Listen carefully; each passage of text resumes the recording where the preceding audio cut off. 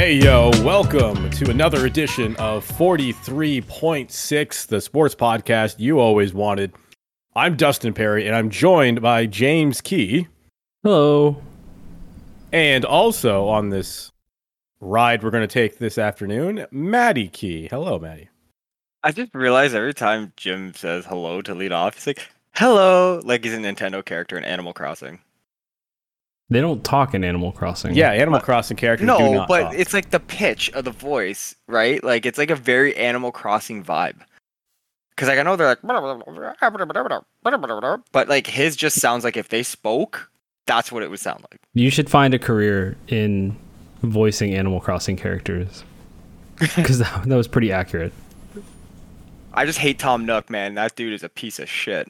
Everyone hates Tom Nook. He's a slumlord, and he takes all your bells from you. Take my balls, too. And we are going to take you on a journey throughout the world of professional sports that has been over the past week. And we're going to talk about a number of things. One of which, of course, we have to talk about the Toronto Maple Leafs losing in the first round again. And we'll touch upon a few other things around the NHL as well. We do want to go over our results. If you recall, a couple weeks ago, we had a playoff prediction podcast, a very special episode that dropped a few days early. And I have the scores tabulated for the first round, and it'll be interesting to go through and see who's in the lead and who is going to have an advantage going into the second round, because we are going to also make our second round picks as well. The Blue Jays had a very Blue Jays weekend, and we'll get into what exactly that means as they now look forward to a series with the Seattle Mariners, and Robbie Ray is not coming to town, which is a little unusual. Maybe if we have time, we'll talk about some Blue Jays jerseys, as I have 3 of them hanging behind me that you cannot see because this is a podcast, but we do want to talk a bit about that as well. Plus, the Cincinnati Reds were the Cincinnati Reds, plus the CFL is the CFL, and the Chargers did something really cool over the weekend, and there's a couple old men, actually a few old men, making some headlines. So we want to talk a bit about that. But now, speaking of old men, James. Whoa. I'm only 37. We'll start with you. What have you been up to the past week?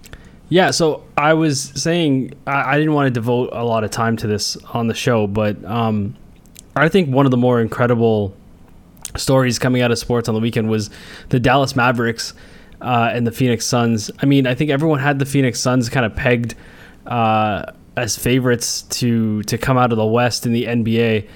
And like, man, and it's funny because Luka took over and he was like very much criticized halfway through the season for kind of being a little husky and a little overweight. And I'll tell you, that dude gave all husky white dudes hope that they can be star athletes. And man, so if anyone didn't see it, at one point, I think there was 8 minutes to go in the third quarter. It was 70-31 for the Dallas Mavericks. The Phoenix Suns had 31 points with 8 minutes to go in the third quarter. Like, that's ridiculous for a playoff game, let alone any game, regular season or not. But there's a point in the game, and I saw this clip on Instagram, and where I think the whole game changed, and it's one of those just like, you have sports moments where these game changers or difference makers, they take over in this one moment, and you can isolate it, you can see it. That's what I saw. And what it was Luka goes to throw the ball back towards the ref in the Phoenix end of the court. And as he does, Devin Booker like blocks it. And he like for no reason blocks the ball going back to the ref and then hands the ball to the ref. And Luka just has this like smirk, and he calls him a pussy ass on the way down the court.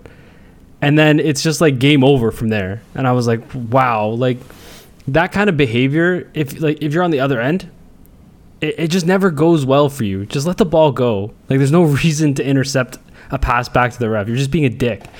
I know it was a home game for Phoenix, but that's the kind of stuff that the sports gods kind of turn around and bite you in the ass.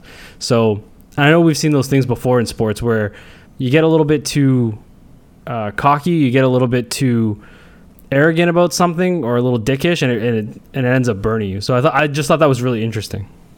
even by the end of it, if you look at the Phoenix Suns starting five, they combined for 37 points in the entire game, and Luka had 35. That's ridiculous. I think that's a good explanation of exactly the way that game went. Maddie, what about you? What's been going on the past week? I laid on a table on Friday and got tattooed for 6 hours on my chest. Jesus.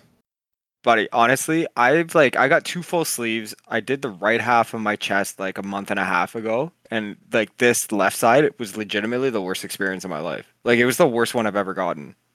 And on your chest. Yeah. Like do you have the inside of your arms like on your like by your bicep done? Yeah. And that wasn't as bad as your chest. Buddy, I will say this, the second she got to the titty, like the inside of the titty, like right by the armpit and shit, I twitched. And then like right on the sternum, it was game over.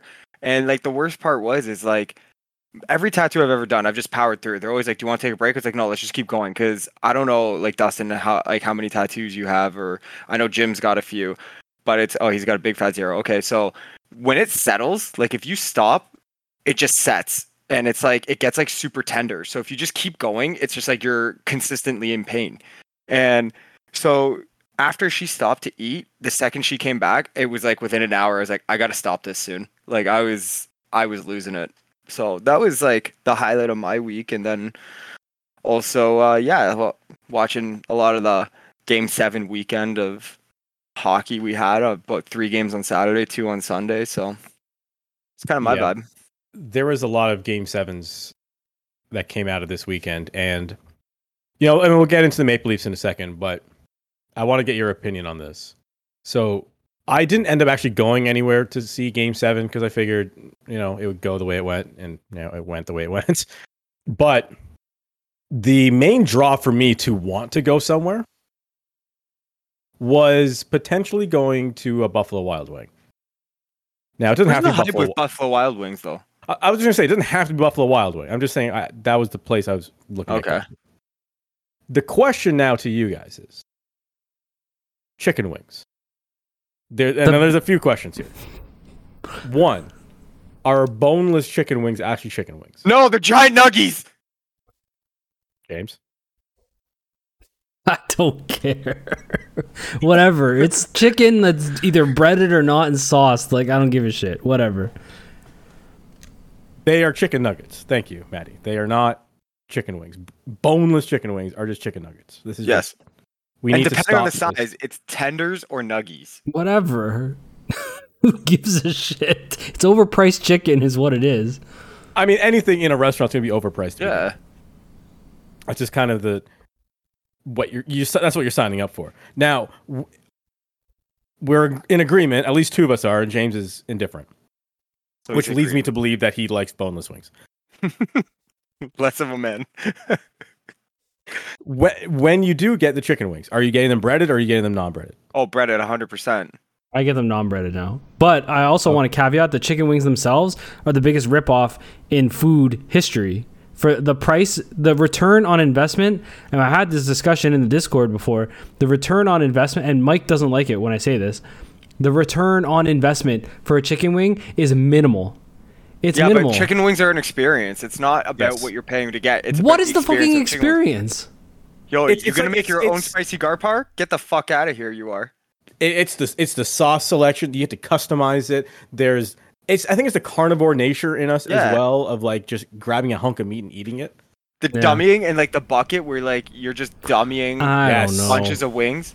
That's a great point. The sound of the wing in the bucket. Yeah, and like he says this. Fuck him. I've seen him go be like, yo, I'm not saying I don't like them. Garpar. Give me a pound of hot. Like, I'm not saying I don't like them. I'm saying the return on investment isn't there. That's what I'm saying. Yeah, but when you're going out to dinner, you're not thinking about your return on investment. This comes from the guy who goes to Basil Box once a week. I don't go to Basil Box once a week. I'm saying the fact that you get minimal chicken on a chicken wing for $17 a pound is kind of criminal. That's all I'm saying. No. Well, yeah, I mean, I see your point, but I don't think it's a relevant point in this case. Like, does it actually make you like chicken wings less because you feel like you're paying too much for it? It doesn't make me like the actual chicken wing less. It actually makes my experience less because I feel like I got ripped off. So I'm paying for an experience that I end up lamenting at the end of it because I'm like, well, fuck, it was good, but yeah, I'm but out we 20 all bucks and I'm have still our hungry. things that we're willing to accept getting ripped off on. That's like for true. me, like the dining experience is like I fully know. Like I went to Mimi. Like this is another story we'll get into. My fucking wife, I love her to death, but Jesus Christ, like booking a restaurant for Game 7 on Saturday, I almost lost my shit.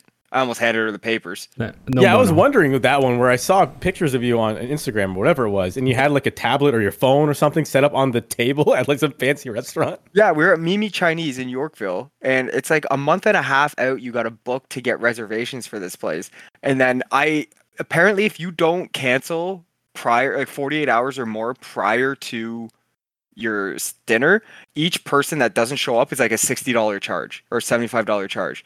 So I'm like, and because the Game 6 was Thursday night, I was locked in. Right? So I had to go. So it's a high scale Yorkville restaurant. So I set up the iPad there and I had people looking at me. And like this old fuck was walking by me like, what are you doing at this restaurant with an iPad? I almost told him, get the fuck out of here. He's going to eat my foot for dinner. I was tilted. As you can tell, I'm still mad. Violence is not the answer. I guess part of the experience is not feeling like you got ripped off. And I don't know if anyone could have felt ripped off by that Game 7 between the Leafs and the Lightning. Because I think, regardless of the outcome, I think one of the things that we have, well, I know one of the things that we have been criticizing the Maple Leafs for forever has been that the fight hasn't been there, that the heart hasn't been there. I don't think we can say that about at least this Game 7, that they weren't ready for it, or they weren't fighting hard, or they weren't playing hard, or whatever. I feel like they were there. They were, I mean, one bounce goes the right way. One stupid call doesn't go the other way. The pick and roll on Justin Hall, which I know by letter of the law is technically illegal, but my goodness, it was not nearly as egregious enough to be called a penalty, but I digress. But here we are. 2004 was the last time we saw this team make it to the second round. For context, I am a mid-30s man. And the last time the Maple Leafs won a playoff series to go in the second round, I was in high school. That's the context we're dealing with right now. So, and again, we have said so many times on this show, obviously this is a different team. In 2004, it was Matt Sundin and Joe Nieuwendyk and Brian Leetch and Brian McCabe and Thomas Caberlet, etc. None of those guys play in the NHL anymore. So it is a very different team, different coaching staff, different management, but same result. Where do we start with this Maple Leafs team? I guess maybe your overall thoughts on this season, and where do you think it went wrong, James? I think we learned a lot about the Maple Leafs this season in terms of who they are and who they can be. I think you're right. They didn't. I don't think. I'm going to start at number of senses here because I feel like that's a microcosm of kind of how I feel about it. There are certain guys on this team that definitely elevated their game to a level that you would expect in the playoffs. The fact that in Game 7, I think one of the first plays was Mitch Marner throwing a hit on Victor Hedman is huge. That shows that Marner has evolved his game for the playoff style. Austin Matthews leading the team in hits on a number of games, and they weren't little bumpy hits. He was throwing his weight around. He's a big boy. That shows, determination, leadership, drive, all the things that fire, that fight that you're looking for when it comes playoff time. And I'm not saying these guys need to do that in abundance during the regular season, but it showed that they were able to adapt their game for the playoffs. I know that there's a lot of people on the internet that are William Nylander sympathizers, but there were, again, a number of plays in Game 7 where I didn't see the same compete that from him that I saw from other players. And when we get down the line about talking about like where we see the teams going, it becomes increasingly hard for me to, for someone on your second line, and we can talk how we break that down. I just don't see it as a fit anymore. There's a play in that game where the defenseman is below the red line, and he's setting up with the puck, and Nylander glides with one hand on his stick to the hashies and then stops. Like, he stops moving his feet. He stops puck pressuring the defenseman, and I believe they were down 2-1 or at least tied 1-1. And I'm thinking to myself, this is not the time you pull up at the hashies for not, like, I don't even understand what his logic could have been. The only thing I thought about was maybe he thinks that he's conserving his energy for what he believes is a pointless chase, but then you don't force mistakes. And in a game like that where the tensions are high and everyone's kind of on edge, forcing mistakes is the way to win a game. And I think there's a few things missing from this team. When you look at how it's constructed, Nick Paul beat the Maple Leafs. He's 6'3", 220 pounds, and he goes forward. He goes through teams, and that's what he did to Toronto. And in both goals, he went through the team. So straightforward. Would have been nice if the Maple Leafs had someone like a Kyle Clifford or Wayne Simmons on their roster, right? I don't know. You see what I'm trying to say, though? Like, I get your Paul reference and saying, like, that type of play and that type of player. Those players are rare. Tampa has and Toronto's missing, but Toronto has those players, and they didn't play them. But I don't think they do. I think those guys miss the element of skill that Nick Paul has, and I think those players are hard to find in this league. And I understand why people struggle with that. Like, if it were me, I'd be looking. And again, we're kind of jumping the gun on this conversation here. I would love. Fine. This is where I wanted the conversation to go, anyways. But for the record as well, Wayne Simmons had 2 30-goal seasons. Obviously, he's not that guy anymore. But again, yeah. Well, how old is Nick Paul? Vic 23, 24. Right, and like Ross Colton owned the Leafs in puck pressure. No, but you also have to think of it like contextually too. Like, Nick Paul on any other team isn't Nick Paul in Tampa Bay Lightning, right? Like, he's not getting better defensive matchups, because he's lower down in the lineup. Any other team, because they get him for what he is. He's a second or attempted first line guy, and he's probably not producing the same because he's seeing better defensive matchups, whether it be the forwards as the shutdown energy line, or he's seeing the first defensive pairing. But like, I get what you mean. I just think, like, yes, the first goal I don't think is that Nick Paul created that. He swiped at the puck and it was like an odd rebound that came to him and he just kind of chopped at it. Right? The second one, yeah, you could say, yeah, he kind of powered through, but he kind of didn't even go through the guy. He made a move and the puck went off the player's skate and back to him and he swiped at it again. So it's not that he went through anybody, but yeah, I get what you mean that his size created those plays. But at the same time, like I said, is Nick Paul in Tampa is not Nick Paul any other team. Right. So the Leafs need to identify where they can slot those guys in. The problem with John Tavares' line is there's no puck pressure on that line. John Tavares, God love him, and he showed exceptional leadership, and he turned it on after game 3, turned it on much more of what we would want to see from him. He's not going to puck pressure. He's not fast enough. Right? Yeah, William Nylander doesn't skate. William Nylander doesn't skate below the red line or below a blue line. So he's not going to puck pressure. So that second line can't force mistakes and can't create on its own because they don't, and the guys below them to move up into that slot aren't good enough. So where we thought there's depth, there isn't. Because when they kept talking about acquiring a second line winger, I was of the ilk that's not what they needed.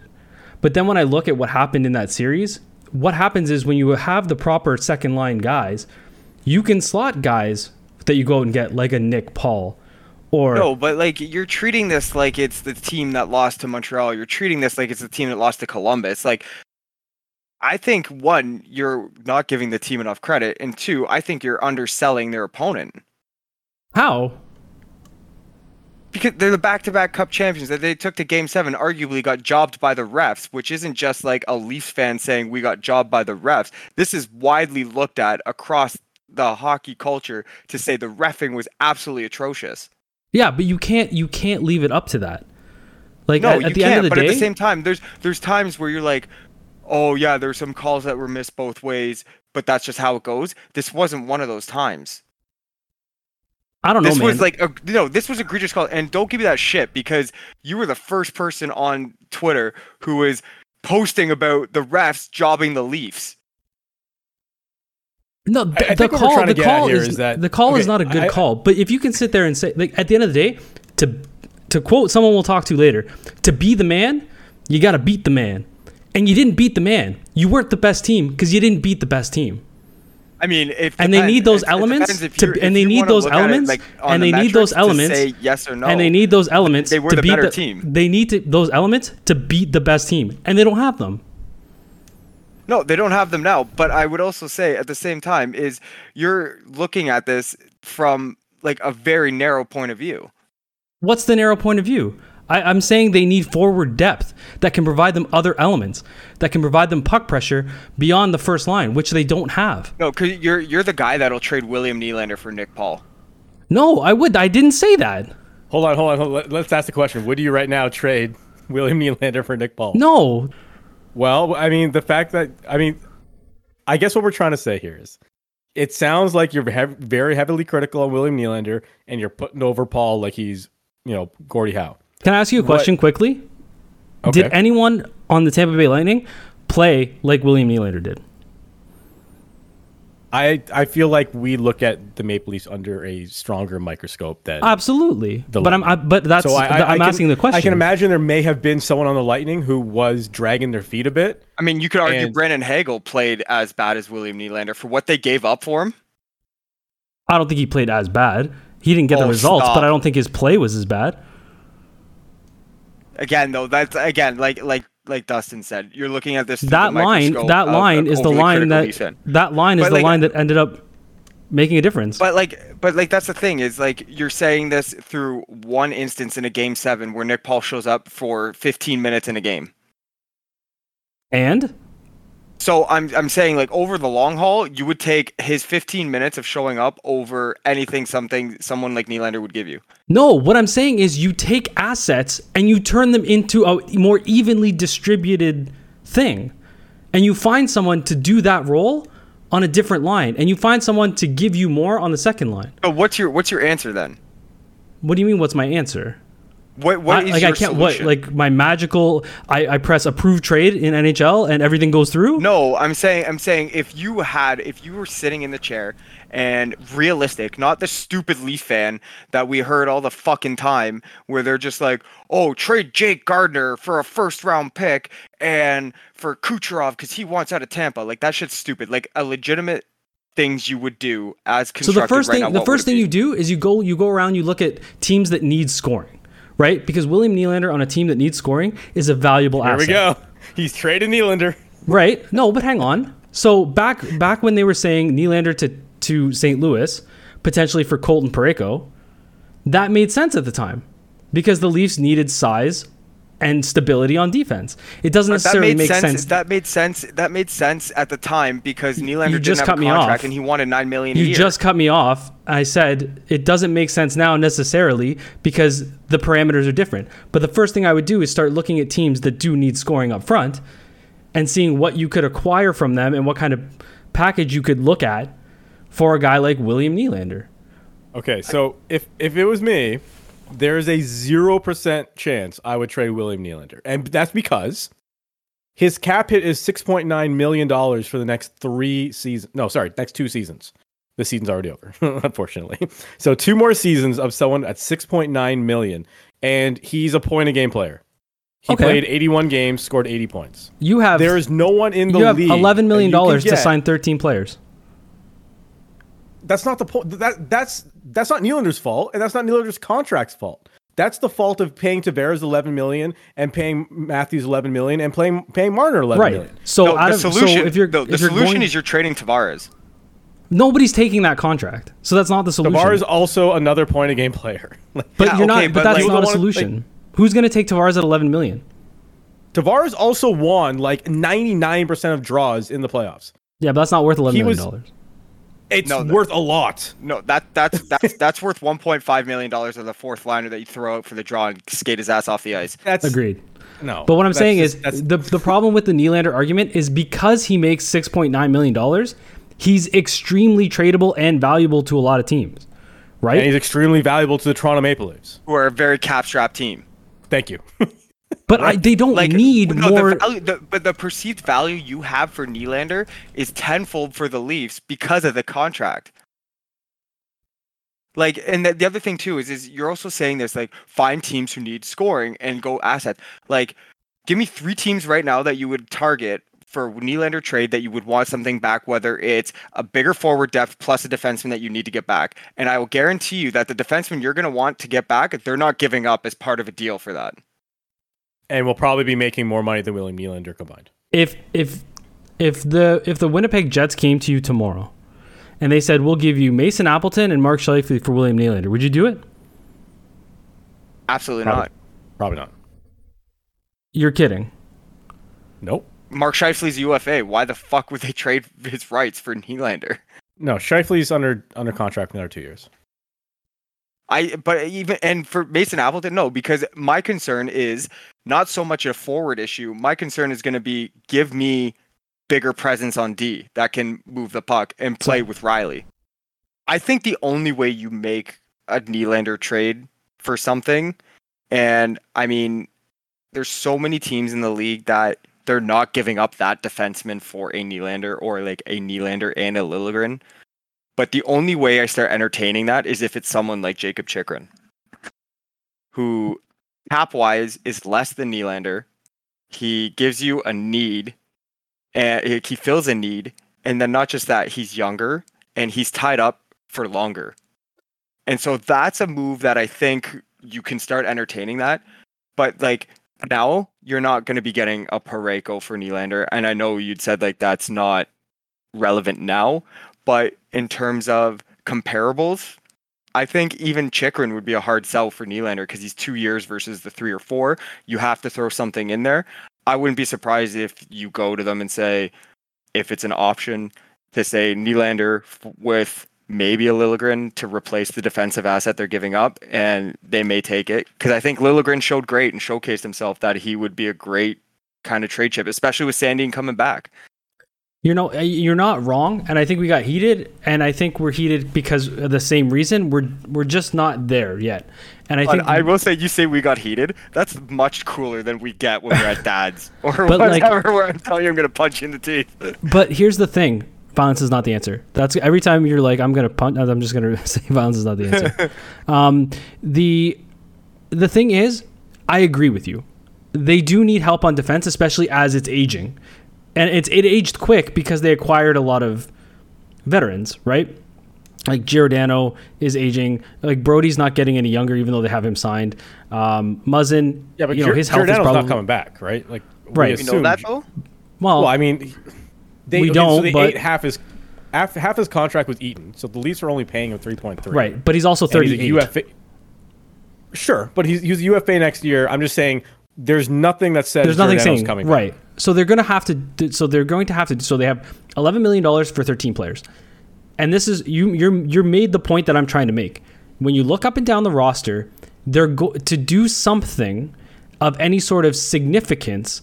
They're going to have, again, if they're not going to run it back the way they did this year, which is just filling in the holes with diamonds in the rough, which I don't think you can go to that well as many times as Dubas does and come up winning. Like he won with Kampf, he won with Bunting, right? Kind of missed the mark on Richie, but he flipped that into Lyubushkin, and that's not so bad. But we also have to remember, like, I honestly think Mrazek is gone. Right, like, but that's still $3.5 million coming off your books. But right, well, and then you have 0 goalies. You have to hope that he is gone, because if he's not, that's 3.8 still on the books, and there's no other goaltender other than Shelgren under contract next year, other than Mrazek. Right. Mrazek might be the starting goaltender next year. And that's what I'm saying. Campbell comes back. So something has to give. And a lot of talk has been around about this is the summer Dubas does the Masai thing, where it's time to shake something up a little bit because you need to make that change. And again, no, you're not trading Matthews. I'm now convinced. I mean, like I said in the first episode, I had to apologize. Last year, I was like, it can't get done with Marner. Marner showed me a whole different Mitch Marner this year. He shot, he played, he wasn't scared in the playoffs. I'm aboard the Marner train. Like, so, and no one is taking the Tavares contract, and you're not going to retain because you can't afford to retain. So something has to give. You're going to need to give up something to get something. You're going to have to give up something you have a surplus of to get something you have a deficiency of. And what do we have a surplus of? I mean, not really anything. Scoring. We have a surplus of scoring. So you're going to have to... Didn't look that way in Game 7, buddy. Right, and I understand. But we also scored the most goals on Tampa Bay's goaltender than in the playoffs than anybody. What was it? 18 goals in 6 games? Was it? So, and the boys showed up. Matthews showed up. Marner showed up. Tavares showed up. Like, I think Robertson's going to get a look on the second line. That's going to help solve a little bit of your puck pressure if he can stay healthy. I still think you need a more sizable body that can help create space because, again, Tavares is going to play the puck that you send him below the red line. He's very much in his office behind the net, circling, like spinning off to the front of the net. He's not going to chase down pucks. Right. Thing is, I think the guy you're hoping for is a guy who's still a year away, that we know is in the system. Right. I mean, you're kind of reading my mind. The guy pledged to college, which is kind of a bummer. But I don't know if he's ready yet. Anyway. I genuinely think that dude, if he decides to stay and he plays in the playoffs, I think he's so jacked up he makes a difference. But the guy I'd be looking at, and it's funny you mentioned Arizona. Like, I'd be looking at Lawson Krause. Like, that guy, 20 goal scorer this year, size. North-south, plays physical, can help create space for guys who is he just a Richie Light? Like, is he just like a potential risk? Same thing as Nick Ritchie? I don't think so. I don't think so at all. I think he's a guy, or your boy Mason Marchment is a free agent. UFA. He's not coming back here. I mean, after getting traded for Dennis Mulligan, a guy who would be great on this team would be Carter Verhaeghe.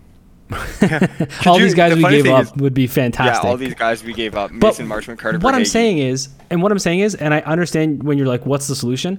I can't tell you what other GMs are going to accept or not. But what I can tell you is the type of player that they need, in my belief, to be successful. I think they need to look at Tampa's defense. You brought up Tampa's defense. They're so big and they collapse in the middle of the ice. Nothing got through. And that's something we didn't have, So I agree with you. I think we're like, I don't know what they're gonna do. They need, again, and they don't have the funds. And unless they find something magical, magic beans. They need the Sensu bean from Dragon Ball Z. Just heal up, instant energy. Let's go. But my thing is, and I mentioned this to Dustin briefly. They better do something, because no blank check is going to make Matthew stay if he doesn't see a light at the end of the tunnel. Well, because and we say that he likes the limelight. There are other big ticket teams that are going to come calling. You don't think the LA Kings, the LA Kings aren't licking their chops, thinking that they're gonna make a run at Matthews in 2 years? Honestly, if this team isn't consistent, if like the next 2 years they're not in the third round or better, he may look at this and say, "What are my options?" And I had said this too, that if this team doesn't just sit there and just put down the contract and say, "Just write a number and we're done," and lets him go by not doing everything they can, 50% of this fan base turns on them. I just, when we talk about running it back, I can't see it. They tried, they tinkered, they got better with the tinkering. Lyubushkin, people shit on him. I thought he was just fine. He's he's not a top pairing, but he's probably a 4, 5, 6 for it on good nights, 5, 6 on normal nights. But I think you also brought up a good point. the Leafs have a lot of the same defensemen. Riley, I mean, offensive prowess, fantastic, but the type of game he plays is very similar to a Sandin or a Liljegren. They play very similar. Brody doesn't offer a lot in the size or offense department, but he's defensively stable in terms of responsibility and playing, his position, and that's fine. Muzzin's not going to be old school. Like, he had a great playoffs, but he's not going to be old school Jake Muzzin, especially into next year. They need some variability. Is that a word? They need some difference. Variety. Thank you. I went to school as a history major. They need some variety on the back end that's going to help provide them, because, again, Tampa's a template, and I use Tampa as a template because even as outlined by John Cooper, Stamkos, Hedman, these guys say this is evenly a match this series as you're going to see. But there are 2 or 3 elements on that Tampa team. One of them, I understand, being a world beater goalie, that the Toronto Maple Leafs didn't have. But I thought in this series, Campbell matched up very well with Vasilevsky, so I don't think it's on Campbell. But there are elements that we're missing. One of them, I think, is that bottom 6, north-south drive and puck pressure from a second line. And like Maddie said, a defenseman that's going to take over a game. And I think that's the difference. Like, Hedman took over game 7. Like, he was fantastic. He's more game 2 in game 4. But that's what I'm saying. If we can sit there and argue which game he took over, that's a good thing, right? So for Hedman, not for us. So I don't. They're missing those 2 things, and it's. I don't know that, like Maddie said, you don't have a bucket of money to go out and do anything like that. You can't. You got $11 million. Like I said, it's either Marner, or it's not Marner. It's either Tavares or Nylander that's gone. And I like, as much as you say no one's taking that contract, you will find a team to take Tavares' contract, like a San Jose who has the cap space, like maybe Anaheim, who now that Getzlaf's gone, they want him with Zegras and Troy Terry. There are options, but I just think that it has to be one of those 2 if you're looking for a shakeup. Because at this point, it's Matthews' team. Tavares is the captain in letter, but we all know it's Matthews' team. I mean, he played like a captain in that series. And, even his post game presser, they were all differently emotional this year than we've seen in years previous, like almost on the verge of tears. And I agree with you. I think it's one of those 2. I don't think it sends a good message to free agents if you trade Tavares. He's a hometown guy, big contract. You don't want the next guy coming in to be like, and I believe he's got a no move. So I don't think he's going to have to approve where he's going. That is correct. He does have a no move. So, but I think he's not the type of guy to pull a Sundin. No, I don't think so. But again, we don't know. Yeah. I mean, we probably thought Sundin wasn't a guy to pull a Sundin too. Well, if we're talking predictions, I personally don't see Tavares or Nylander getting traded, and that's not for me to say. I think Matthews or Marner is going to be. I honestly think those 4 guys are all wearing blue and white come this October.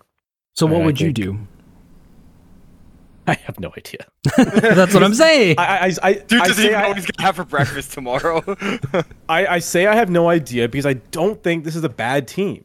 And I don't think that they would have lost that game if they played any other team in the Eastern Conference. They would have won that round. I think. But they didn't. So hold on. I bet 3 weeks from now, when Tampa Bay is in the Cup final, and we're saying, I think our opinions might be different. We might be looking at this differently, saying the Leafs ended up losing to the team that went all the way to the Stanley Cup final. But we still lost. And eventually, you have to be the one to win. And that's what I'm saying. I understand it doesn't matter who's in front of you. One team wins every year, right? Like, only one team's going to win the Stanley Cup. And I'm not saying it's going to be Tampa, but I'm saying they are the team to beat right now in the East. And the Leafs took them to Game 7 at the very last second. They were right there. There was times earlier in this series where the Maple Leafs could have and should have won this series, but they didn't. And I don't know, and I could be wrong, but I don't know that if trading away one of your best offensive players for another defenseman is going to get them over that hump. I don't know if it does. I think they have, and I don't want to say trust the process, but I think they are on the right track. Again, Matthews is 24 years old. Marner's 25 years old. Nylander's 26 years old. They're on the right track. Give it a couple more years. This team is going to be fine. So again, this is where I say, in the position you're in now, you have $11 million for 13 players. How are you going to address any issues? And I know, again, like I said, he did it before, so I'm not going to say he can't.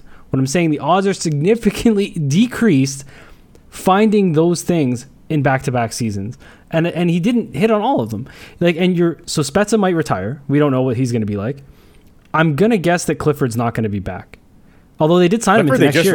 They just re-signed him. So yeah, they gave true. him 2 more years. It's a two-way deal, right? It could be. Yeah, I'm not too sure.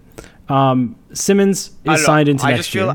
I just feel like, honestly, everything we're looking at is going to go in a circle until they either speak or we get at least through free agency.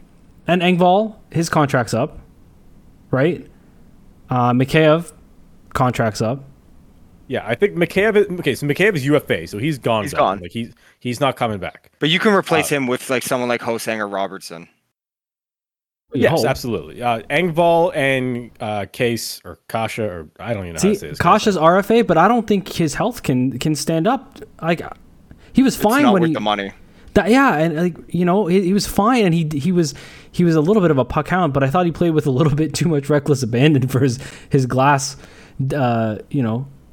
demeanor. So I don't know that, like Maddie says, I don't know if he's going to be worth whatever he's going to ask for or possibly get. So there's probably 6 holes up front, and feels there like is 2 or 3 on the back end, and 1 in goaltender. I think Steve's comes up. I think he played well enough for the Marlies that he gets an opportunity to play this year. I think they may have to go to Joey Anderson. Like there's guys that they have under contract right down there. Yeah. Aberzeezy's another guy who is under contract for next year. So they have guys that can do this.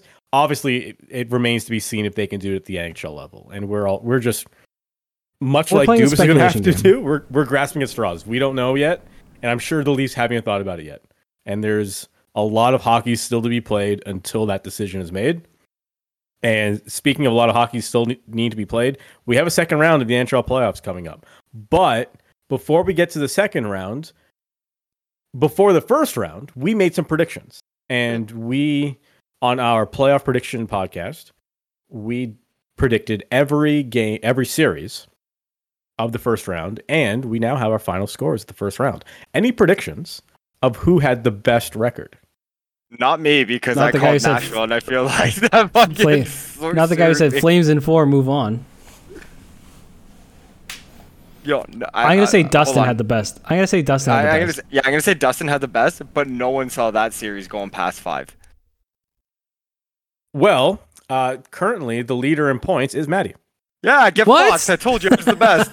What? No way. So the way I did the points, you get 1 point if you guess the team right, and you get an additional point if you got the amount of games right.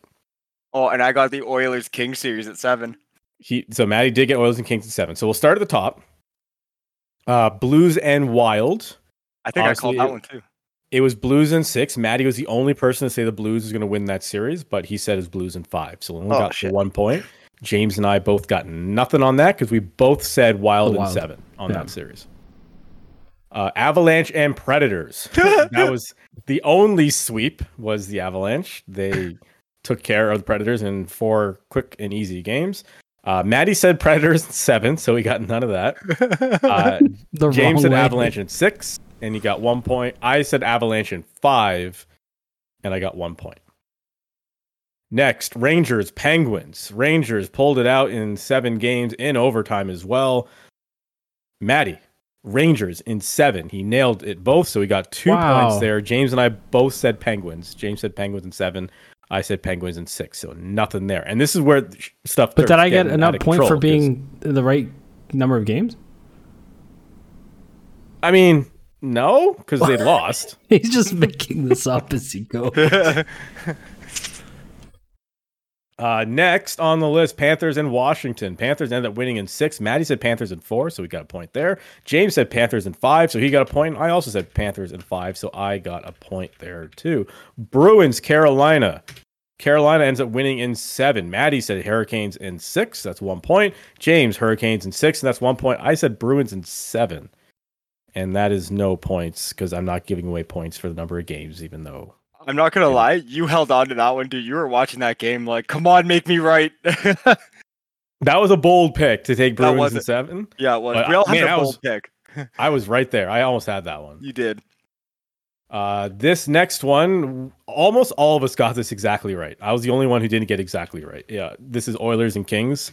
Oilers in 7 was the result. Maddie said Oilers in 7. James said Oilers in 7. I said Oilers in 6. So at least we all were in agreement there that the Oilers were going to win that series, and it wasn't as unanimous as we thought it was going to be. But, I mean, I guess it was unanimous as you guys thought it would be, but I thought it would be a slightly easier series for the Oilers than that. Flames and Stars. Now, this was one we all thought the Flames were going to win. Maddie said Flames in 4. James said Flames in 5. I said Flames in 4. So we all got 1 point. But, man, it ended up being Flames in 7. And they almost didn't pull that one out on Sunday night. Oh, Jake boy. Ottinger is a god. Jake, Yeah. he almost willed Jake the Ottinger- entire Dallas team to victory. Jake Ottinger just literally signed his next contract. Yeah. Well, not literally. He just signed his next contract saying $7 million or north of that. Yeah, way to make a name for yourself. That's the time to make a name for yourself. Right? And then the game that we spent a lot of time on, I don't think we need to talk anymore about. Leafs and Lightning. Maddie said Leafs in 7. That's close. I mean, I guess. James Well, fuck said James said Lightning in 6 and got a point, and I said Lightning in 5 and got a point.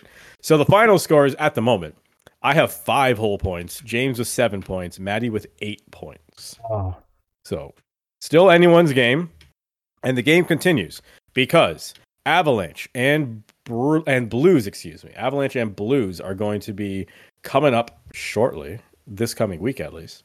Maddie, what are you thinking? Avalanche and Blues, you're going first because you're the reigning champion pretty much. This is tough because as much as the argument I made for the Predators being the worst nightmare for Colorado, I think this goes more for St. Louis.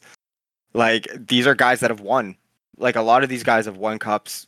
You have arguably the best defensive center right now, or all-round center right now in Ryan O'Reilly. I do think Colorado's offense is very high-powered, and I'm kind of suspect on the Blues goaltending. I'm gonna say Colorado in 6. Avalanche in 6. James, how about you? I'm not going to belabor the thing because I agree with everything Maddie said. I think St. Louis is probably going to flip-flop between their two goaltenders because I don't think they really know who they have the most confidence in. Yeah, I'm going to say the Avs in 7. Avalanche in 7. I had already written down Avalanche in 6, but I'm going to go back and now delete that and say Avalanche in 5 because I need to start making up some points. He's hedging his bets here. Also coming up tonight is going to be Tampa Bay versus Florida, the Battle of Florida, the matchup everyone wanted to see. Del Boca Vista is going to be sold out, standing room only. Phase 4. The best of Bica Boca. Del Boca Vista. Yeah, the senior citizens are going to be loving this one. The geriatric cup. Pretty much. Yeah, the Battle of Cracker Barrel. So who is going to take early home bird the golden barrel?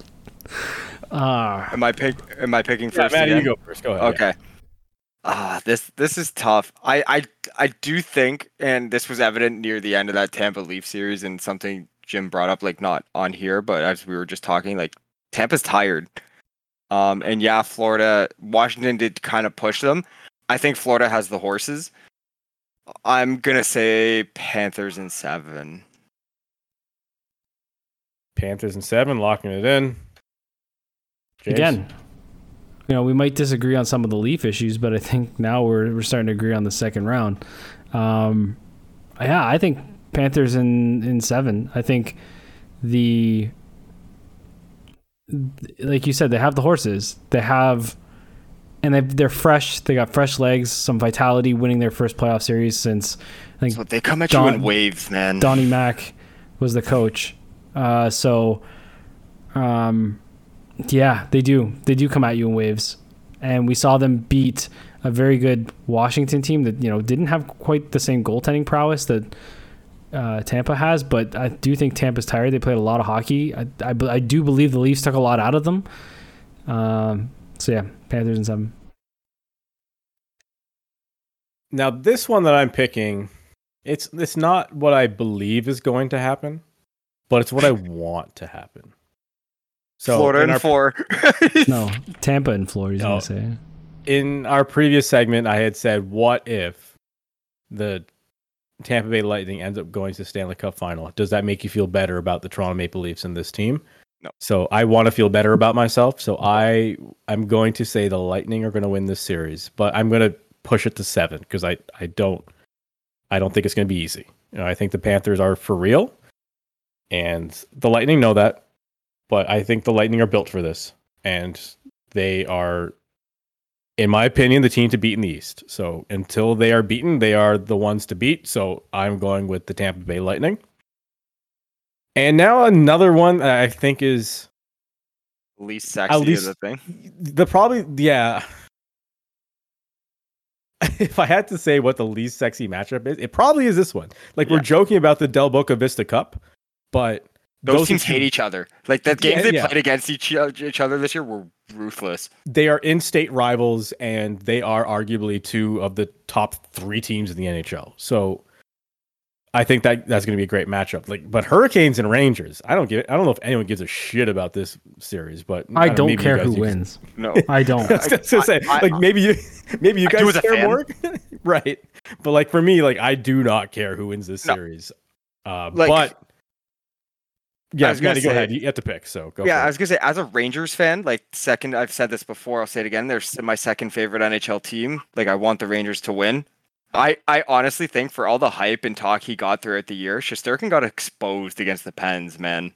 And I don't just mean he got caught in his underwear at Times Square. I'm saying Kim Kardashian's sex tape exposed, right? This dude just came right back down to earth and was fought to be average in that series, I think. So although I say that, I think Carolina's goalie issues, as well as I don't know, man, because Carolina it's the same thing as Florida, just without the defense and without the forwards, or without the goaltending, right? They come at you in waves, and Rod the Bod, man, how do you deny that guy? But I think this is Rangers in 6. And just as a quick point, something you said about Ottinger, he's going to be the next Chris Osgood, man, where he's going to be mediocre in the season and kind of okay, but get him to the playoffs, he's going to dominate. But yeah, I'd say Rangers in 6. One of the things is, I don't know if Aho is the same Aho he was after getting helicoptered on that hit. Yeah. In Boston. I hope he is. That was a hit. Hell of a talent. The Hurricanes are more well balanced than the Rangers are. The Rangers we have skill and we have toughness. That's the Rangers. They seesaw between the two. They're not very balanced, but they have a lot of toughness and they have a lot of skill. Shesterkin, I think he has a workload he's never experienced before, and this is the time of year where it's only going to get difficult. You're seeing the same team over and over. They're learning about you, and the thing about a goalie is you're going to get different looks. You can't really give them different looks. You're still the goalie. You know what I mean? So it's not like you can bring out a new move or try a new play to stop a shooter. You just kind of have to, it really comes down to fundamentals. So yeah, Carolina in 6. I just think they are very well built, especially on the back end. And that's going to be a tough matchup for the Rangers against, they were down They were down 3-2 to to Pittsburgh, so they've already had to fight back. That's a tall task. All right, marking you down for Hurricanes in 6. I am agreeing with Maddie. I'm going to say Rangers in 6. And I know you're saying that Shesterkin got exposed, but man, I think there's way bigger question marks in goal for Carolina than there is with the Rangers right now. So for that reason and that reason alone is why I'm going with the Rangers. I think their goaltending holds up more than Carolina's will. And honestly, on paper, I think offensively, they're probably similar teams. And not necessarily of how they play, but like of how they get their wins. And I think it will be interesting from a certain level of how this series goes, but I just have very little interest in either team. So this will be quite the interesting one to see how it unfolds. Now, I think the most interesting one to see how it unfolds is the Battle of Alberta. And man, I would have loved to have seen this be the conference final. But hey, we're the NHL and we do stupid things. So we're going to have this in the second round. But at least we get it. Because it looked like last night or the night before, or I guess both nights combined, like there was a chance that neither of this was going to happen. That there's a very good chance that both the Oilers and the Flames were not going to make the second round.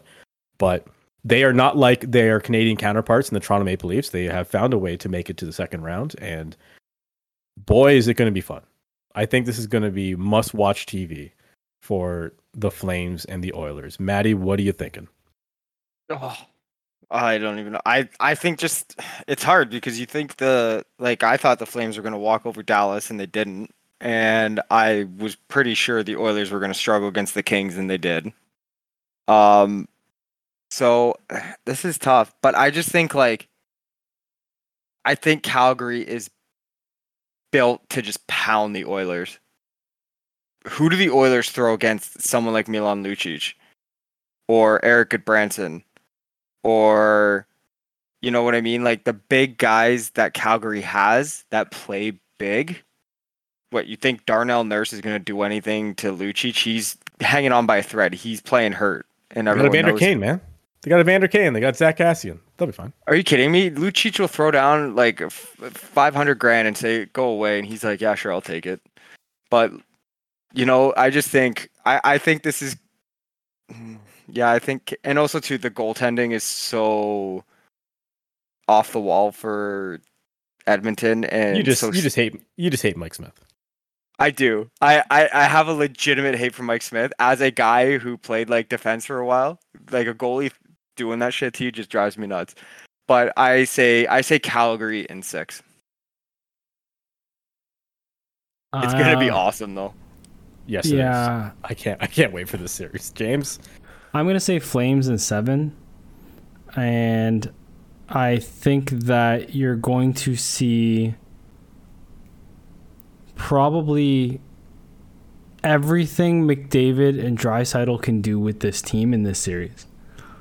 Draisaitl, I think, is playing hurt, but I think you're going to see... Well, he was questionable for Game 7, wasn't he? Yeah, he was. And you're going to...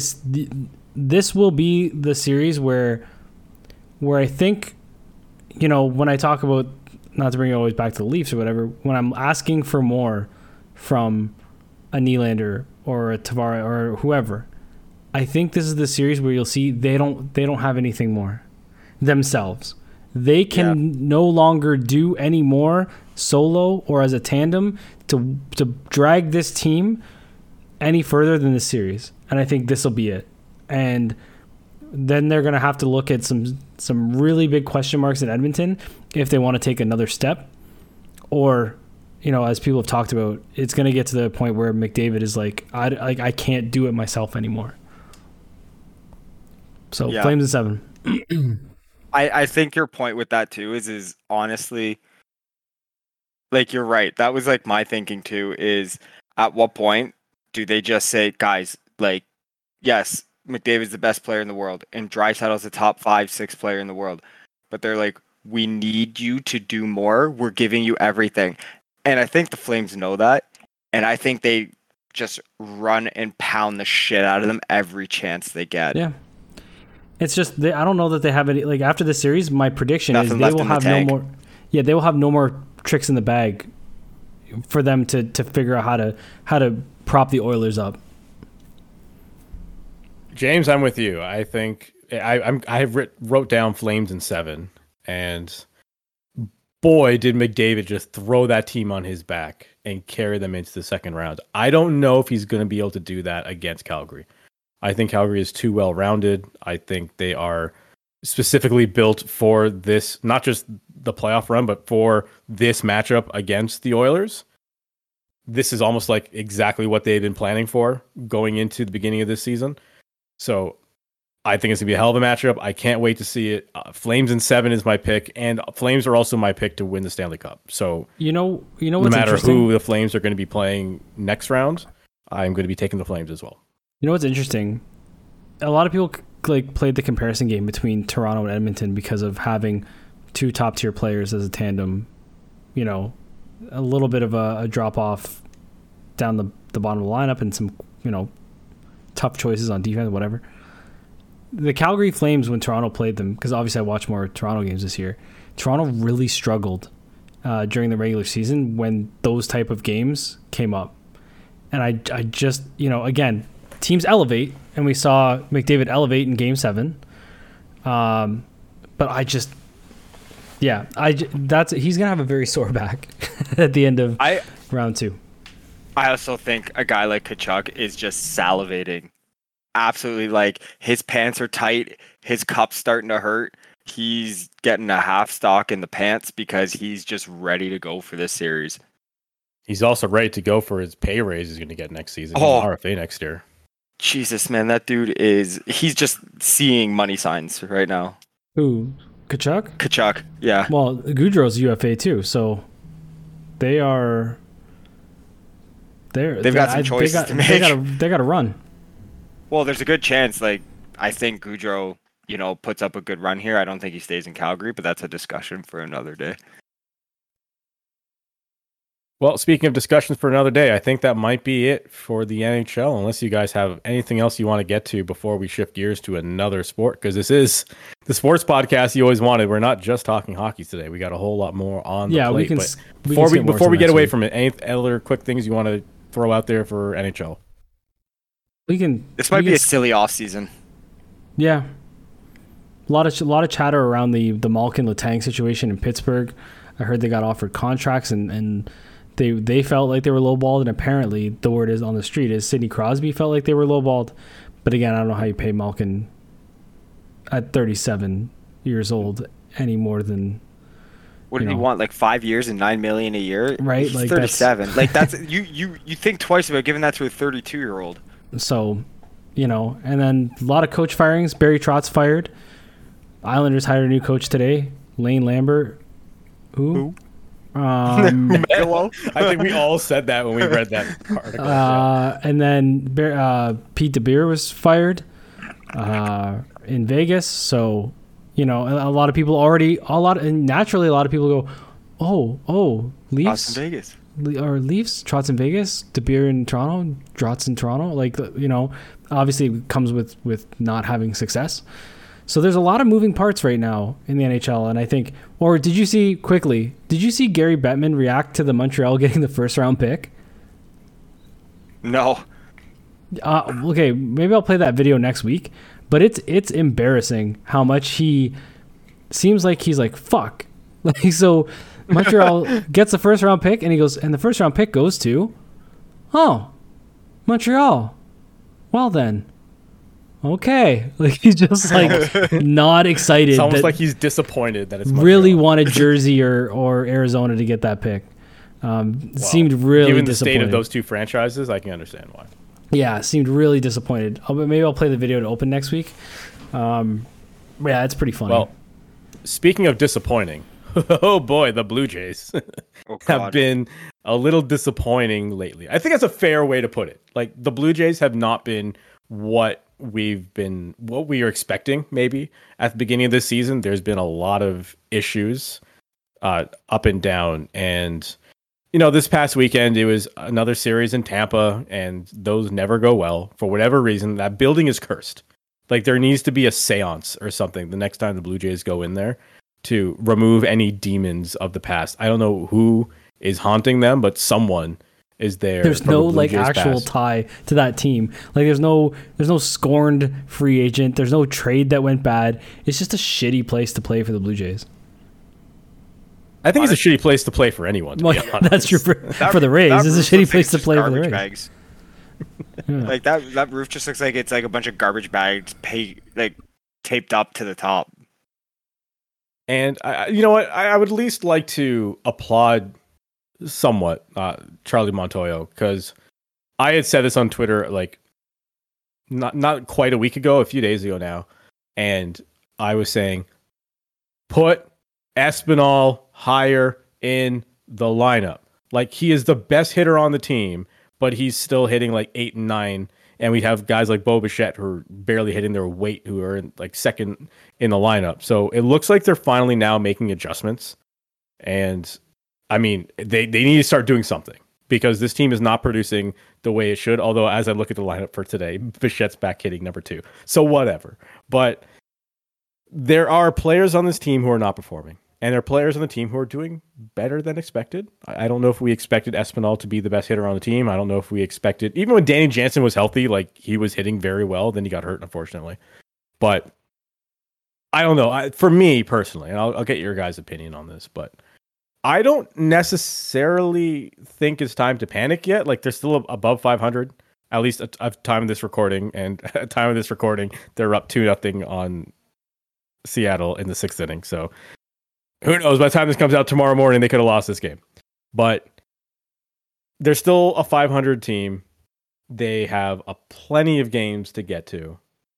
There's going to be plenty more games against the Yankees. There's going to be plenty more games against Tampa. And not to mention, they have these games against Seattle this week. They have games against the Reds this week. And the Reds, for the love of God, they lost a game where they threw a no-hitter and they lost.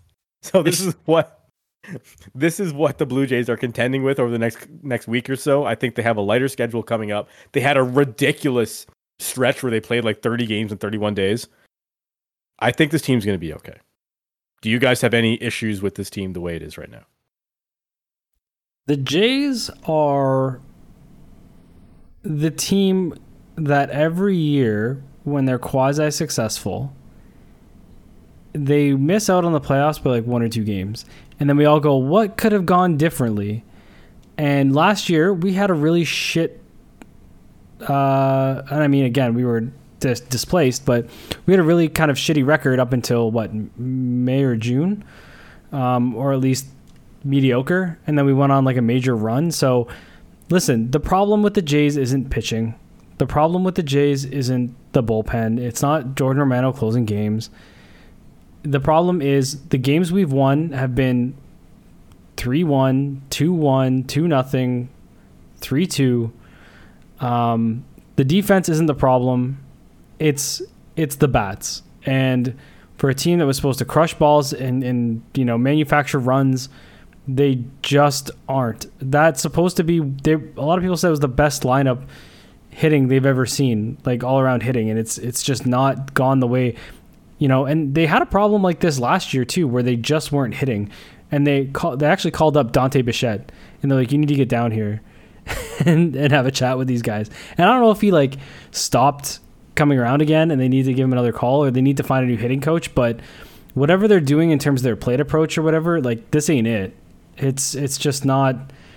The Jays have the lowest average with runners in scoring position this year, which almost sounds like a formality every year, but I think it's like 189. With runners it's really bad. Yeah. So I'm not panicking either, but I have a funny feeling we're gonna end up in September going, we're 2 games, but we're half a game back, and we're chasing. The other thing too is the Yankees had an incredibly easy front half of the schedule, or not front half, but like front portion of the schedule.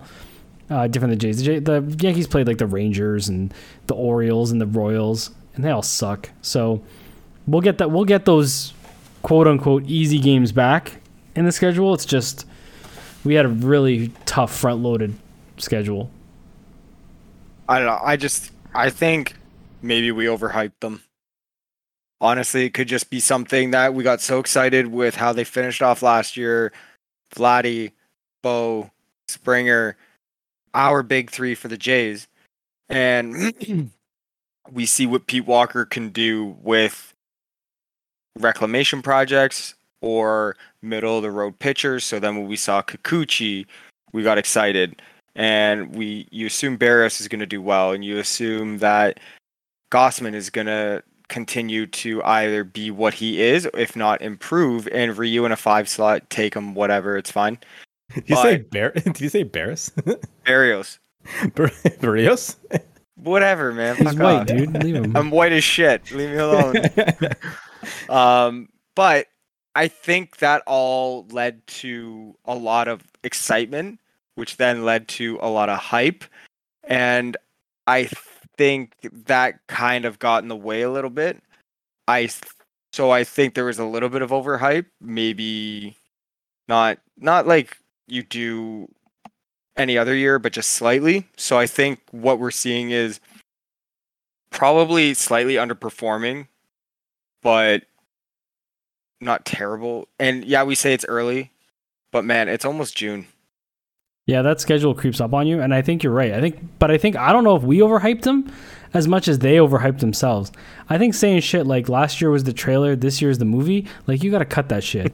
Like just go to work, man. Just go to work. Hit the fucking ball. I mean, someone like Vladdy can say that though. But do it when you won something. You ain't won nothing. He's just a confident young guy. I don't have a problem with that. Like it wasn't just us. Like Major League Baseball had like the pick for the World Series was the Dodgers and Blue Jays. Yes, it's true. But I think I guess what I'm trying to get is I think they're in their heads a little bit. There's probably a lot of pressure, and again, like you said, they're young guys. But I will say this: if the season were to end today, the Blue Jays are in the playoffs. Yeah, the expanded playoffs. That doesn't mean right? Shit to me because it's expanded playoff. It's an expanded playoff, and they would have to end up playing. They play the Twins. They play a 3-game set against the Minnesota Twins. Oh, you would think they'd mop the floor with the Twins. I was going to say, that sounds easy. Feels dangerous. It's 3 games, and they would all be in Minnesota, and the Jays obviously would win 2 of those 3. But half those would be Jays fans anyway from like Winnipeg. I don't necessarily think that's a bad matchup for them.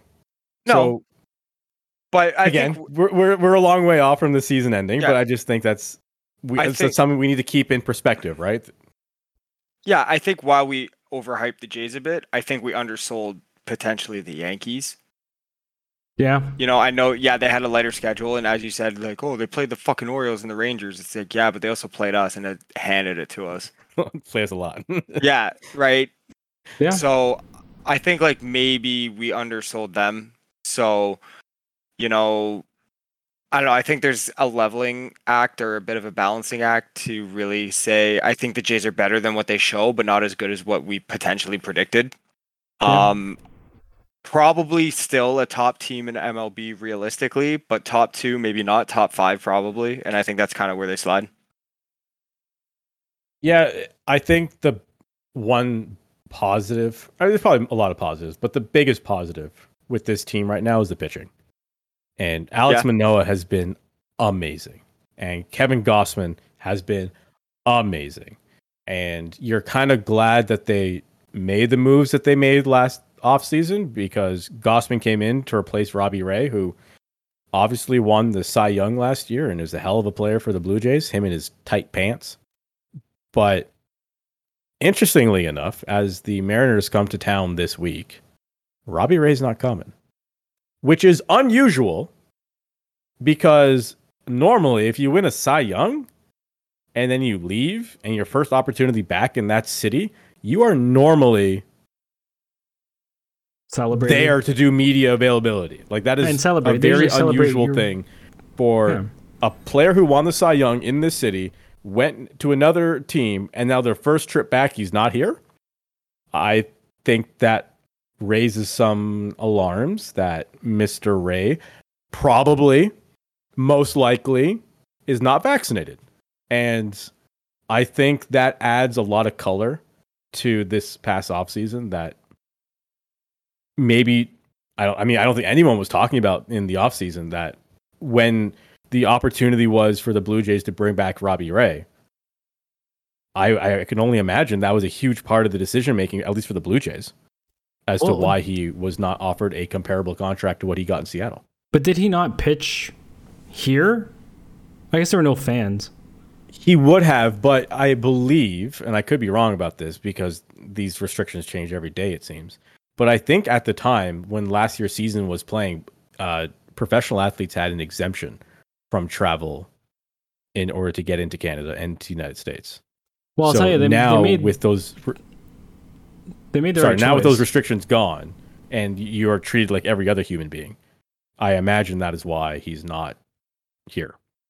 They made the right choice. The man's 4-3 with a 4.62 and a 1.19 WHIP.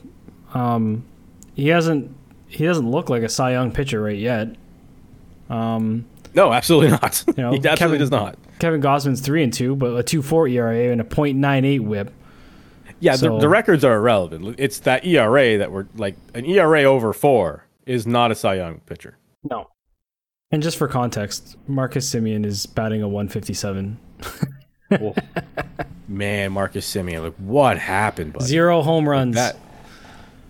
Like I have a Marcus Semien jersey hanging right there. It's gonna be it's gonna be a collector's item one day. I have this is not a topic I want to get into right now, but I have a whole thing about jerseys and what names they get on the back. But a lot of times, as you see, there's two there. There's a Semien and there's a Troy Tulowitzki one because I just know like 10 years from now that's going to be a hilarious jersey to be walking around with. Someone wearing a Troy Tulowitzki Toronto Blue Jays jersey. But yeah, maybe one day we'll get into the all the rules and criteria that I have personally about jerseys. But actually, I do want to bring up another jersey story that came across my way today. MLB The Show has a player to be unlocked this coming Friday. Not sure who it is yet. I have some predictions of who I think it may be, but we don't know who it is yet. But on your way to unlock this player, there's other players that you can unlock. And they showed off a Carlos Delgado card. And it was like a 1996 breakout Carlos Delgado. And he was wearing like the most atrocious Blue Jays jersey I've ever seen in my life. And I have to go looking it up. I'm like, I don't remember this. Like, I've been watching this team my entire life. And I have absolutely no memory of this jersey. And as I've been doing a bit of research and trying to figure out what the hell this was, so I went to MLBcollectors.com and they have a list of like every uniform the Blue Jays ever wore, and it wasn't even on there. So I'm like, okay, what's going on?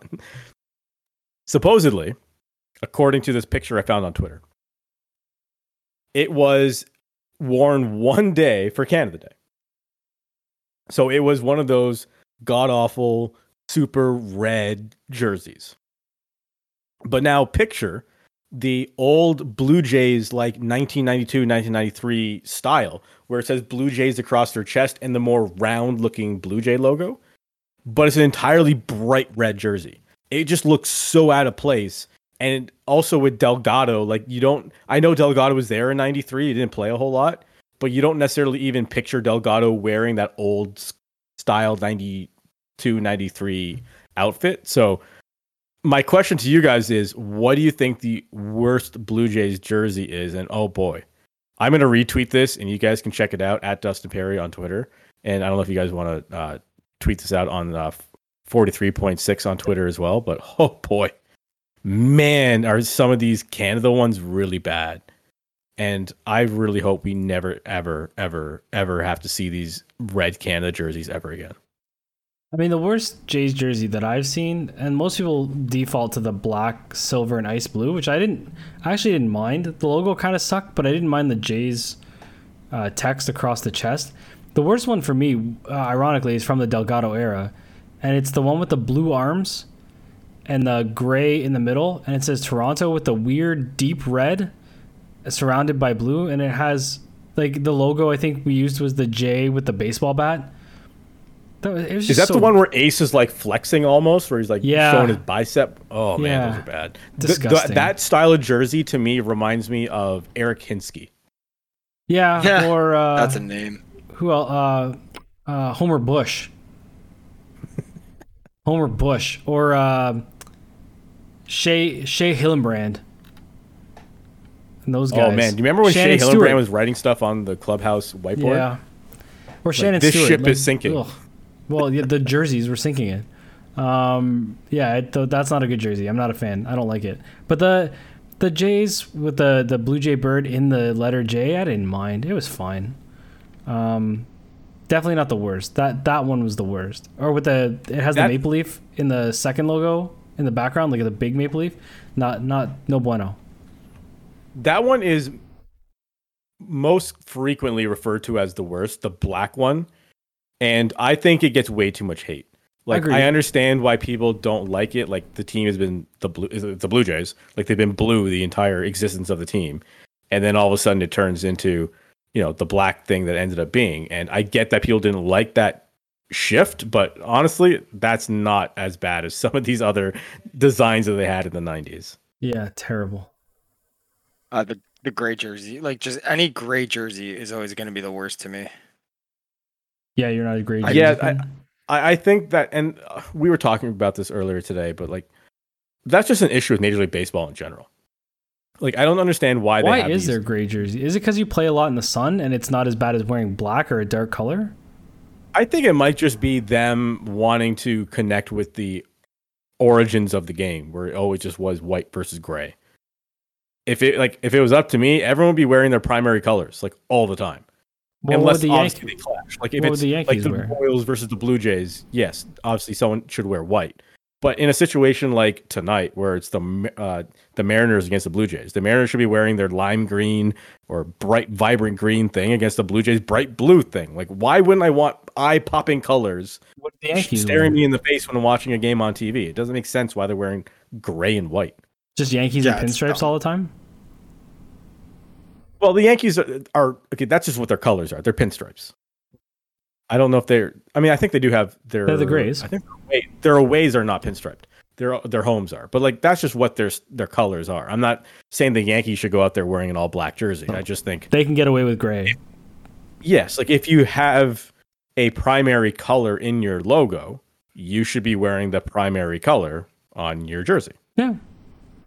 Yeah, I mean, I like the Seattle navy blues or the greens, and I like the whites. I don't like the Seattle grays. The Oakland grays I don't like. I prefer the greens or the whites. So yeah, I'm with you. Yeah, I just think any team's gray jersey is absolutely garbage. Like the Phillies drives me nuts. They have reds, they have whites, and then they wear the grays every now and then. Like you don't need the grays if you have the whites and the reds. They look. The Cubs do it too. Good.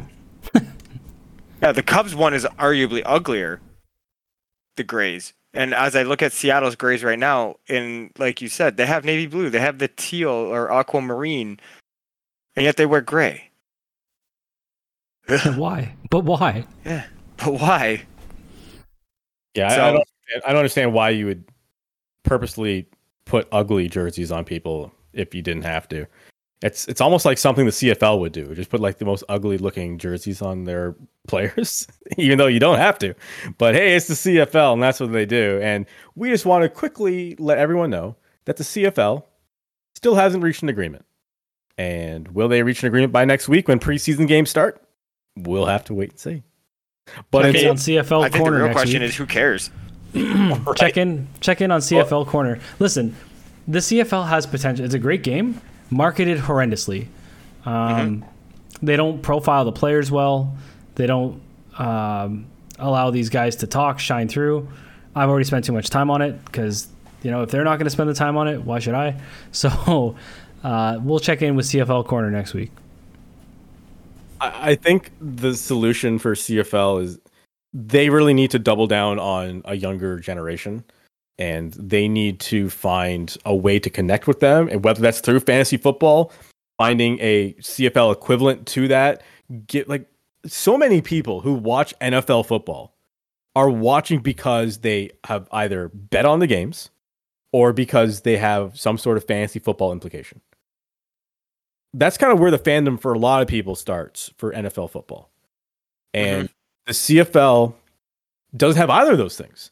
Like, obviously, and we're very aware of this, but sports betting is now legal in Ontario. In case you haven't been aware of any of that, since it's driven down your throats on every sporting broadcast that you watch with seemingly dozens of these providers. But the CFL is straight away from betting, and they've strayed away from fantasy. And you're left with a bygone game that only a certain subsect of people that still watch, and Saskatchewan. Or when it's successful. Yeah, that's a fair point. So I guess we are speaking like, I guess, very Toronto-minded here, that it is very, very, very much an afterthought here. I suppose if you talk to someone in Hamilton, it's not as much of an afterthought. It's certainly if you talk to someone in Saskatchewan, or it's not an afterthought. Like, they live and die by their local team. But for us, it's not really something that anyone even talks about. You say fantasy football. Here's the problem, though. Name 3 players on the Argos. Pinball Clemens. No, he's in the front. I'm like playing. Pinball Clemens. So that's what I mean. What are you going to do in fantasy football? You're not going to know anyone you draft. So it starts at the top. They need to. You're right. They need to find a way to connect, but they have to make it appealing. And part of it might start with the jerseys and fashion. Who knows? I don't know. But it's yeah. I try every year. I'm like, this is the year, and then like half a game in, I'm like, this is not the year. Yeah, I turn it on when there's absolutely nothing else on, and then I'm like, you know what? Fuck it. I'm going to CPAC. CPAC. I just went to the Argos store on Real Sports Apparel. Do you know what jersey is available to? So there's 3 jerseys available. 2 are blank and 1 has a player's name on it. Do you know what player is available? The only one available on the website to Bo Levi Mitchell? No. Pinball. Mike Pinball Clemens. Jesus Christ. So this is another issue with this team that I'm jokingly saying the only player I can name is Mike Pinball Clemens, but you go to their website and the only name that pops up of a jersey to buy is Mike Pinball Clemens, a guy who hasn't played in the league in 20 years. And look at those jerseys. I like them. You do? I can't. At least the Argos one. So the white one with Clemens, I like that one. Says Toronto. But in any event, I just think the CFL has a number of issues that I think the XFL could have helped. So there was that discussion for a little while where the XFL and the CFL were going to work together, or they weren't necessarily going to merge, but I think they might have done something where the XFL has their champion and the CFL has their champion, and they would have met at some point and played an exhibition game or like a winner-take-all championship game or something. I think that would have been brilliant, and it would have really helped the XFL to get off the ground, and it would have helped bury the CFL. Well, you would have exposed them to a football. For the CFL. You would have exposed them to a football rabid audience, right? Like, I remember Chris Berman used to host. He loves the CFL. He loves the CFL. So there's something there. They can't communicate it, and that's the thing is, problem. The hits are bigger sometimes because the 3 downs, longer field, you have to air it out more, so guys get destroyed. Yeah. But it's just, I don't know. It feels like you're watching Texas high school football. Yeah. Yeah. I would prefer watching Texas. So I would prefer watching Texas high school football just because the rules I would understand. And I know college football has slightly different rules than the NFL does, but it's still essentially the same game. Whereas Canadian football just feels like a bridge too far. And especially if you are an American football fan and maybe you are sampling Canadian football on a Friday night when your local high school is not playing or whatever, and you're saying, okay, what CFL game is on, and you try watching it, it will not make any sense to you. There's different rules, there's different scoring systems, the end zone's in the wrong place, or at least the upright's in the wrong place. Guys are moving all over the line for some reason.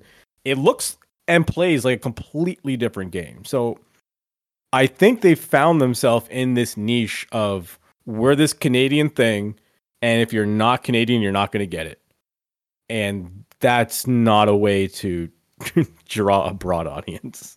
Just to tie a knot around the whole, I'd rather watch X, Y, Maybe we've Z talked this much conversation. about the CFL, by the way, as you get into this. No, I'm going to divert here a little bit. Just a quick heads up. As of May 14th, the Oklahoma Boomer Sooners got commitment from a junior college player, 6'3", 195-pound quarterback. Do you know what this man's name is? Boomer Sooner? No. General Booty. I love it. The man's name is General Booty. His parents are heroes. That's not his actual name. It is. Go look it up. Look up General Booty quarterback. I just typed in General Booty real name. Is General Booty a real name? Booty received the first name General due to his father's Abraham fascination with the military. Yeah, so he is General Booty. Hell of a name. Actually, it might be Abram. Not Abraham, but whatever. Yeah. Abram. Okay, speaking of names, this has always pissed me off, and Jimmy, we have talked about this ad nauseum. Dudes with 2 first names. What, you're talking about like the French Canadian guys whose names are like Pierre Marc or Nick Marc, Paul. Marc No, like Nick Paul or Oh, Tom Steven or like Rob Jordan. It's just or what about Tom Brady? oh, I know you're good at transitions, dude, but seriously, fuck off. No, you have done yourself there. That was really good. So Tom Brady. I don't know if this is recent news, but James added this to the show notes, and I said, okay, cool, because I wanted to talk about a number of things in this area. And as we were just talking about fake football, now we can talk about real football. Tom Brady, according to the New York Post, is set to make $375 million over 10 years to be a broadcaster. Yep. And like he's not even done playing. It's literally when he laces him up, he walks right into the booth and he starts calling games. The man literally, puts his equipment away, then jumps into a Brinks truck and drives away. That is what happens. For this, like, imagine having that kind of retirement plan, like immediately. Like you don't need, like you said, like Breeze done, Romo done, and they get their deals. They've got this guy on deal, and he's not even done yet. And like, I don't know, man. Do you think he's going to be any good at talking? Like in this kind of long form analytics? Yeah, it's interesting because I don't know if I would have thought Tony Romo would have been good at that job, but he's like become the greatest football analyst of all time. Like in terms of like how he can read a play and tell you exactly what's going to happen from the time the ball is snapped. It's almost eerie when Romo is on commentary to tell you exactly what's going to happen. Or watching Eli and Peyton. Like they're always... I didn't find that entertaining, to be honest. I thought it was annoying. I loved it. Oh, come on, man. I learned so much more about football than I've ever done watching any of the broadcast. 1000%. But I don't know if Brady's that entertaining. Brady's so good on the field, and I think you could tell he's probably getting ready for the media game after, where he's embraced social media, and now he's on Twitter and he's doing the TikTok thing. So I wonder if that's precognitive effort to prepare himself for life after football, going into media. But I also think dude could just be Garth Algar out there. You know what I mean? Just freeze up. He just freezes up. He's like, you know what I mean? And we don't know. It's different. Tony Romo might have just had the personality for it. Well, we've seen a number of guys recently do this. Drew Brees was the most recent, who had finished playing football and transitioned like right into broadcasting. And although now it seems like Drew is contemplating coming back to football, he sent out a tweet the other day of saying, "I don't know what the future holds for me. I may be going back to play in the NFL," and I think that would be fascinating to see. I would love to see him try one more time. I think that'd be a lot of fun. But at the same time, I think if he's making anywhere near the money that Tom Brady is set to make, I would much rather be sitting in a booth on a Sunday than gearing up to play football and have a 300-pounder slam me in the face. But where do you think he goes if he comes back? I'm going to get Seattle. Oh, you mean you're talking about Drew Brees? Yeah. I would assume he would go back to New Orleans. You think so? Yeah, I can't see him playing anywhere else. Maybe. But Brady I mean, went to you're Tampa. right. Like there's no reason why he couldn't play anywhere else. And Seattle would be a good place for him. I think Miami would be a great place for him. I don't think Tua Tagovailoa is the answer in any way. Tua turn the ball over. Right, and especially after just bringing in Tyreek Hill, you're going to need someone to sling the ball down the field. Did you see that he got roasted on social media, Tua did, because he threw a pass, I think it was Tyreek Hill in the received it, but it was like wobbling, and they were like people were just roasting this man's arm because he can't throw under or over 10 yards. It's just yeah. He doesn't have any arm strength. I've had Tyreek Hill on my fantasy football team the past like 2 or 3 years in a row. Not this year. I don't think there's a chance in hell I'd touch him this year. At least not at the prices he used to go for in the first and second rounds. It will be interesting to say the least. But this whole situation is fascinating to me, man. Like these quarterbacks who are making an obscene amount of money to be broadcasters. And it's funny to me as well, like after going to school for broadcasting and then like you're done school and it's like, oh yeah, you can get a radio job for $28,000 a year. You're like, while these guys who didn't do I need to go back to school and do something else. Become a football player. But the interesting thing is that I think we're coming out of an age of incredibly good quarterbacks and we're being replaced with a lot of like really good quarterbacks. Like there was like 6 incredible quarterbacks during that era. There's Peyton, Drew Brees, Tom Brady. I can't think of the rest off the top of my head, but now we're in an era where there's like every team has a top tier quarterback, it feels like. So these guys are just going to keep getting elevated into these positions, right? And there's only going to be a finite number of them because like Fox isn't going to have 20 quarterback analysts. So it'll be, and they're not going to sign them all for 10 years. So it'll be interesting to see kind of like who gets picked and chosen as this goes on. And if anybody like an Amazon with their Twitch or Amazon Prime, or like somebody else wants to scoop up somebody else and figure that out, because these guys are out there making it happen. Like Romo, you might not like the Peyton thing, but it's successful, and who knows what Brady will provide. Yeah, it's always fascinating when these older guys try to get back into the sport and try to keep up with everyone else and see if they can still hang. And Tom Brady has proven that he can. Like the guy's in his mid 40s and is still one of the best quarterbacks in the league. Yeah, man. But, can you imagine though that AFC this year? Like that's gonna be an absolute gong show. I'm just looking at the teams and the quarterbacks. Man, if Trevor Lawrence figures it out, and then you got, that's Josh Allen.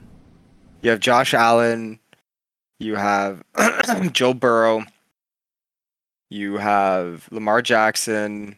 You've got Trevor Lawrence. You've now got Russell Wilson. You've got Patrick Mahomes. You've got Justin Herbert.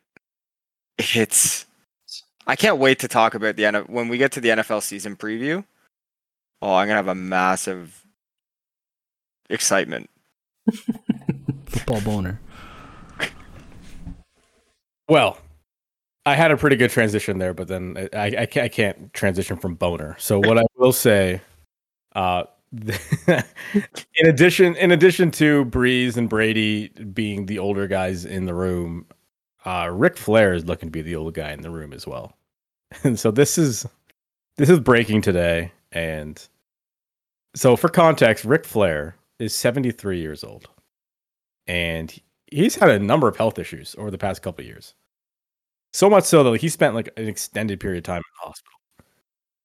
It's a miracle he's alive. So that's kind of the boat he's in right now. And they announced today that he's going to have another wrestling match. Haven't announced who it's going to be with. James and I were speculating what it's going to be, but why? Like, what is this guy thinking? Like, what does he have left to prove? And the way I'm looking at it is that it's just ego at this point. Like, I don't think he needs the money because, I mean, obviously he's lost a lot of money. He's had like 4 ex-wives or something. Lending firms and yeah. So I'm not saying he doesn't necessarily need money, but what I'm saying is like I don't think he's specifically doing this for money. It's a part of StarCast, and his son-in-law runs StarCast, so I think that's an angle there as to why he's doing it. And if he's going to do one more, I guess it makes sense to work for Conrad. But dude, at what point do you think it's irresponsible to let someone of that age to do anything of this physical? Oh, like a decade ago. Like, it's. I mean, it can be a carny business, man, and it like there's you know as well as I do. There's sometimes there are no friends but the dollar, baby. So if Ric Flair is gonna draw, maybe I mean I know what you're saying. He's 70 a million years old. They'll do their best to protect him. They'll have him in a tag where he has limited work. He'll go through, do his chops, do the flare flop. I doubt he goes up to the top rope and misses anything. Imagine he takes a couple arm drags and puts on the figure four next to who his tag partner is, and they get a double tap out, and that's the end of the match. That's going to be my guess. So I guess the way you're looking at it, so you're saying it could be a tag, and I imagine if he's tagging, he probably tags with Andrade. Like, I think that makes most sense, his son-in-law. And I've heard the rumors are that Steamboat will be on the other side. So even if it is Steamboat, okay, but then like, who does Steamboat tag with? Is Richie still working? Like, is Steamboat's son? I don't know. I don't know. It's interesting. I thought maybe he would do a one-on-one match with Andrade, but you can't hide him. And that's no, you could. Well, what you could do is and it would be ridiculous. You would just have Andrade bump for chops for 15 minutes. Like, it's doable, right? And like, your cutoff is like you poke Ric Flair in the eye, so he doesn't have to take a bump. And you can do a lot of safe things with him. And the finish would be like Ric Flair goes for figure four, Andrade rolls him up 1, 2, 3. I think they'll do tag double figure fours to end. Ric Flair goes out on top or dead, and that's it. Like, you're supposed to go out on your back, but he already had that moment. So I think this is his moment to kind of, like you said, it is kind of ego driven, and I think it's his moment to have one last. I will say, as someone who's participated, crowd noise is addicting, and it's probably a drug that he never really got over. So hopefully, hopefully he gets enough to put himself at ease, because I think this is irresponsible. Anything after this is a crime. It's got to be a crime. Got to be a cry for help is what it is, if anything happens after that. But I don't think there's anything going to happen after this. I would say that's about the end of this week's episode. So thank you for joining us for 43.6, the sports podcast you always wanted. I'm Dustin. He's James. He's Maddie. And we'll see you next week.